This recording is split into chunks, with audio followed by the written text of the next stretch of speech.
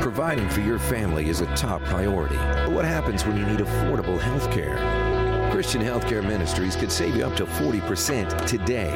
As a member, you can choose your provider without network restrictions. Sign up at your convenience with our anytime enrollment. Join a Christian community that supports each other's medical expenses, offering peace of mind as you prioritize what's most important.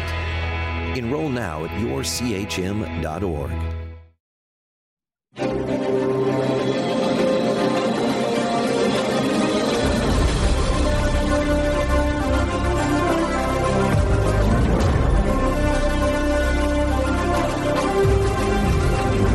Fox News Podcast presents Brett Baer's All-Star Panel. America's got to be in the lead if you want to deal with these threats. We're going to lead. The mourning is over. The Shiva is done. And if you're a conservative, you should be optimistic. You know, my main priority right now is making sure that it delivers for the American people. We have to make our country great again, and I will do that. I think the president gets criticized by people all the time for the stuff he says, by people who ignore what he does. Now, Fox's chief political anchor, Brett Baer. More details are coming to light on the classified documents leak as the identity of the suspected leaker has been revealed as 21-year-old Massachusetts Air National Guardsman Jack Teixeira. The leak caused concerns with some of the United States' closest allies, specifically South Korea and Ukraine. The Department of Defense is leading an important effort now to evaluate and review the national security implications, and most important, to conduct a review of the methods of access, accountability, and control procedures that the department has so that something like this can never happen again. And with the deadline to strike a deal on the debt ceiling limit inching closer, Speaker of the House Kevin McCarthy made his way to New York to announce that the House Republicans will vote on a bill to raise the debt ceiling through 2023 and to lay out the fiscal goals of the party. For a conversation on this and more, we bring in our panel, Republican strategist, co-founder of the South and Hill Strategies, Colin Reed, senior political analyst, Juan Williams, and Fox News chief national security correspondent, Jennifer Griffin. Jennifer, the leaker, the fallout from this has still really lingered on for a number of days, and we don't have all the details yet. Well, it's very serious. We just had a briefing here at the Pentagon, and they couldn't even tell us if the defendant is going to, Airman Jack Teixeira, who's 21 years old, whether he will face UCMJ charges or a military court after he goes through the federal system. According to the federal system, he can only face a maximum of 15 years in federal prison if convicted. There have also been some new details revealed as a result of some excellent reporting by the Wall Street Journal on a Navy non-commissioned officer who is now retired, but she was working out at Whidbey Island, and she had a top secret security clearance. Her name is Sarah Bills, and she was posting for many years, including on active duty, as a pro-Russian blogger with pro-Putin sentiments. And the FBI is investigating whether she posted 4 of the classified documents that Teixeira had shared in his initial chat group. So this investigation is expanding. DOJ is in the lead, but it's not clear what the Pentagon is exactly doing to get their arms around this breach. Colin, do you think people understand the seriousness of all of this? It's unclear, Brett, because as Jennifer just said, we have so many more questions than answers. And this came during a busy news week, and it was a surreal sight. And I think the two things that have left most people scratching their heads are, one, why did this guy have access to so much information? And two, who benefits from all this? And that will be instructive as to where this debate goes politically, and how this is perceived, and whether this becomes a political issue. It's been noticeable that this issue has been fairly muted on both sides in the political arena right now, and we know from past whistleblowers or leakers, depending on your point of view, Edward Snowden, Chelsea Manning, Bo Bergdahl, of course, Daniel Ellsberg with the Pentagon Papers all those years ago. They became political lightning rods for the left and right. And I think we, at this point in time, we still just don't know how that cookie's going to crumble, or where this debate is going to go in the broader national landscape. Juan, clearly the focus on the leak and why so many people had access to that kind of information is a big part of it. But then the other side of it is what what we learned from some of that material about what was happening on the ground in Ukraine. Yeah, let me just start with your initial point, Brett, which is to say, I think there is a lot of surprise at the idea that gamers are a prime audience for not only digging into secrets and sharing secrets, but they, are involved in a lot of, in this case, this group was called Thug Shaker Central, and it's kind of young male bravado. And apparently one of the reasons that Jack Teixeira thought it was cool to do this was to show off to his buddies that he had access to this kind of thing. And it, the pictures were taken on a hunting gun type magazine. They're interested in video games, lots of racist memes. That's who this is. It's not some high flying spy. And that may contribute to the idea that it has not become highly politicized because people don't see him as taking a side so much as being a kid, maybe. It's also the case that although it seems like some of this could be damaging, much of it is about 100 pages versus, let's say, Snowden, who was just mentioned. That's electronic spying, and so it's thousands. It's a huge amount of data and information versus what we've seen here from Teixeira. Jen, is the policy process changing about access? I mean, do you sense that there's going to be this clampdown this time? I mean, we didn't see it after Snowden. Well, see, Brett, here's the thing. They've done they've announced a 45-day review. The defense secretary is looking at that. And, right now we've learned incredible figures. 1.5 million people have top secret clearances. So that you're talking about a massive infrastructure. And that was set in place after 9/11 so that there weren't siloed intelligence bins that kept people from knowing what was going on and connecting the dots.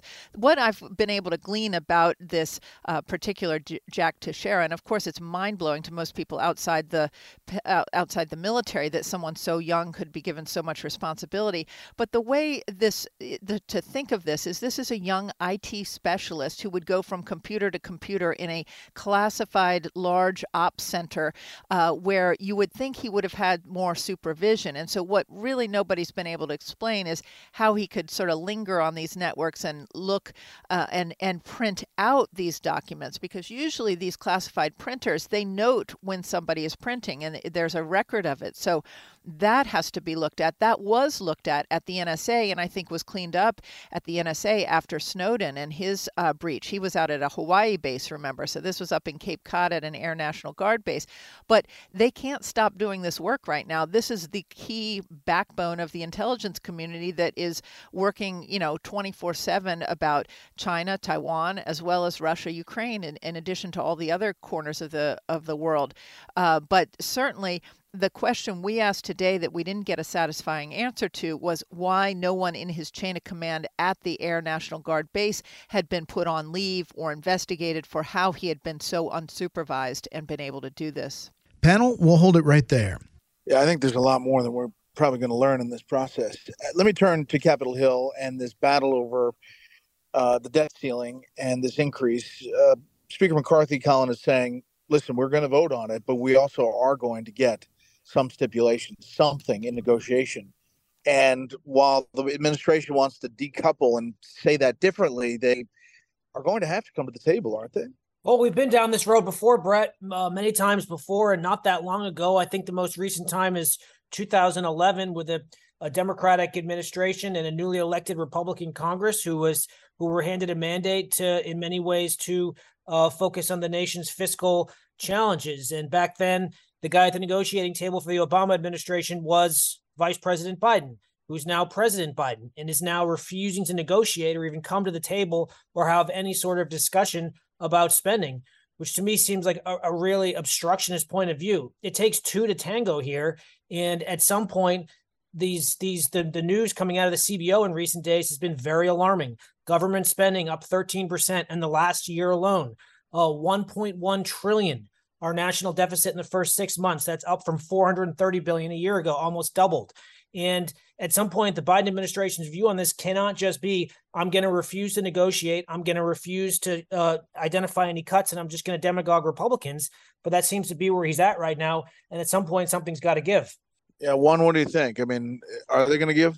Not now. No, I think we've got really, early July as the moment that we reach the tipping point, Brett. And, they're pointing when people like us call in, they say, look, Republicans and Democrats didn't play this game when the debt ceiling was in danger of being breached previously, certainly not under President Trump. And if you go back to what Colin was just talking about, you think about the time we had a shutdown going back, I think that was less than 3 weeks in 2013. The nation's credit rating was downgraded even as the economy was recovering from the 2008 financial collapse. Now you got a situation where, with the banking issues that recently popped up, there's a greater threat of the U.S. economy going into recession. And now you're adding to that weight this fear, this potential of, the Republicans saying we must have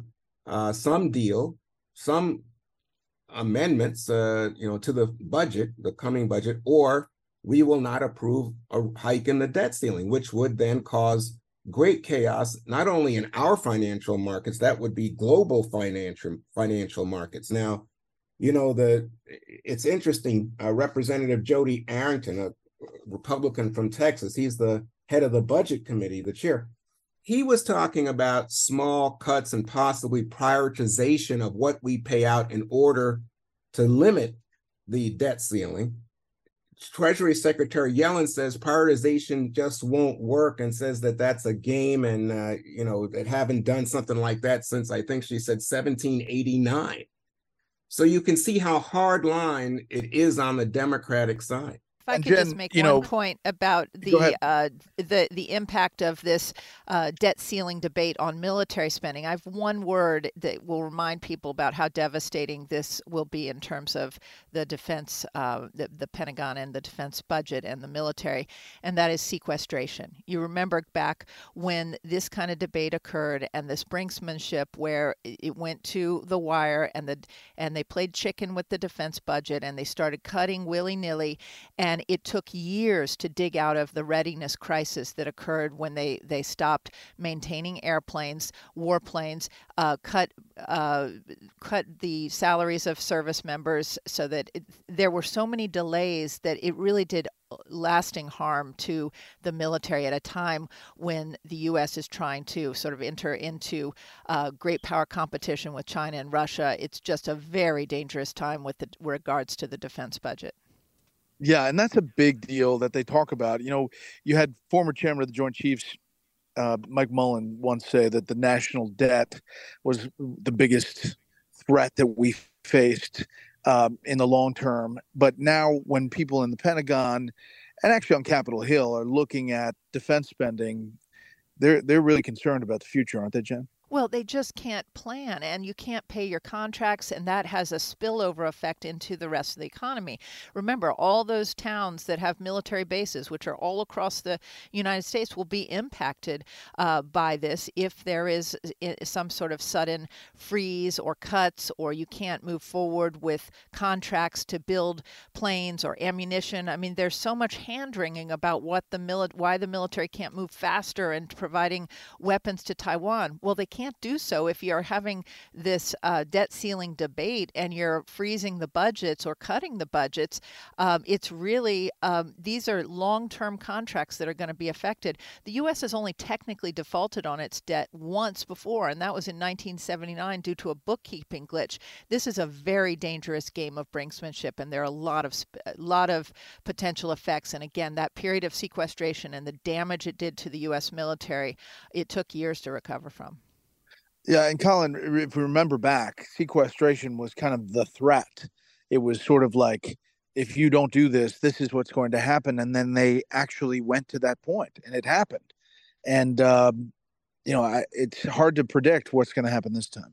Yeah, that was not a great period in our history by any stretch. There was the credit downgrade, and there was those negotiations between the House and the Obama administration, and I don't think that's a situation that anybody is looking toward replicating. But it seems to me the Biden administration doesn't ever get pushed on what its plans for the budgets are. The president likes to point fingers, blame his predecessor, accuse Republicans of wanting to cut Medicare and Social Security, but never get pushed on what his proposal is and what he proposes to do for a national debt that soars ever higher and a national deficit that, again, $1.1 trillion in just the first 6 months of fiscal 2023 alone. Last word, Juan. You think it'll get to conclusion here? Well, it has to. I mean, one of the things I think we can all agree on is the reason that Kevin McCarthy, the speaker, was in New York today was to say to the financial markets, we understand that there is no way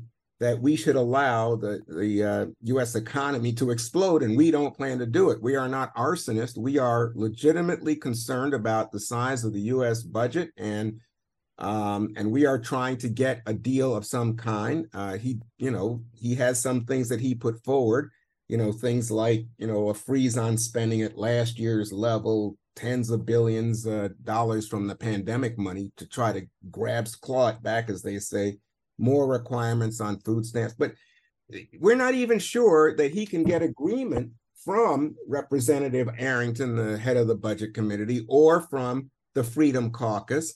There's so many divisions, not just between the Republicans in the House and the Biden administration. First, he's got to say to his fellow Republicans, this is a deal that we have to endorse to maintain our own voice here, Brett, and say that the problem is the refusal of the Biden administration to negotiate with us.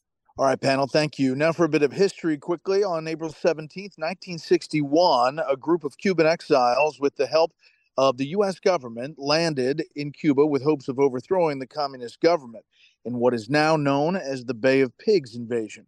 The invasion of Cuba was quickly put to an end by the Cuban army under the direct command of dictator Fidel Castro. He captured all surviving rebels within 2 days of the beginning of the assault. The military campaign created further tensions between the United States and Cuba and would eventually lead to the Cuban Missile Crisis in 1962.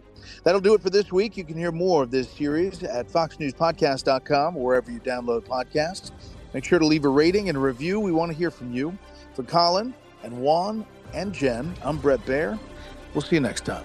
Listen ad-free with a Fox News Podcast Plus subscription on Apple Podcasts, and Amazon Prime members can listen to this show ad-free on the Amazon Music app.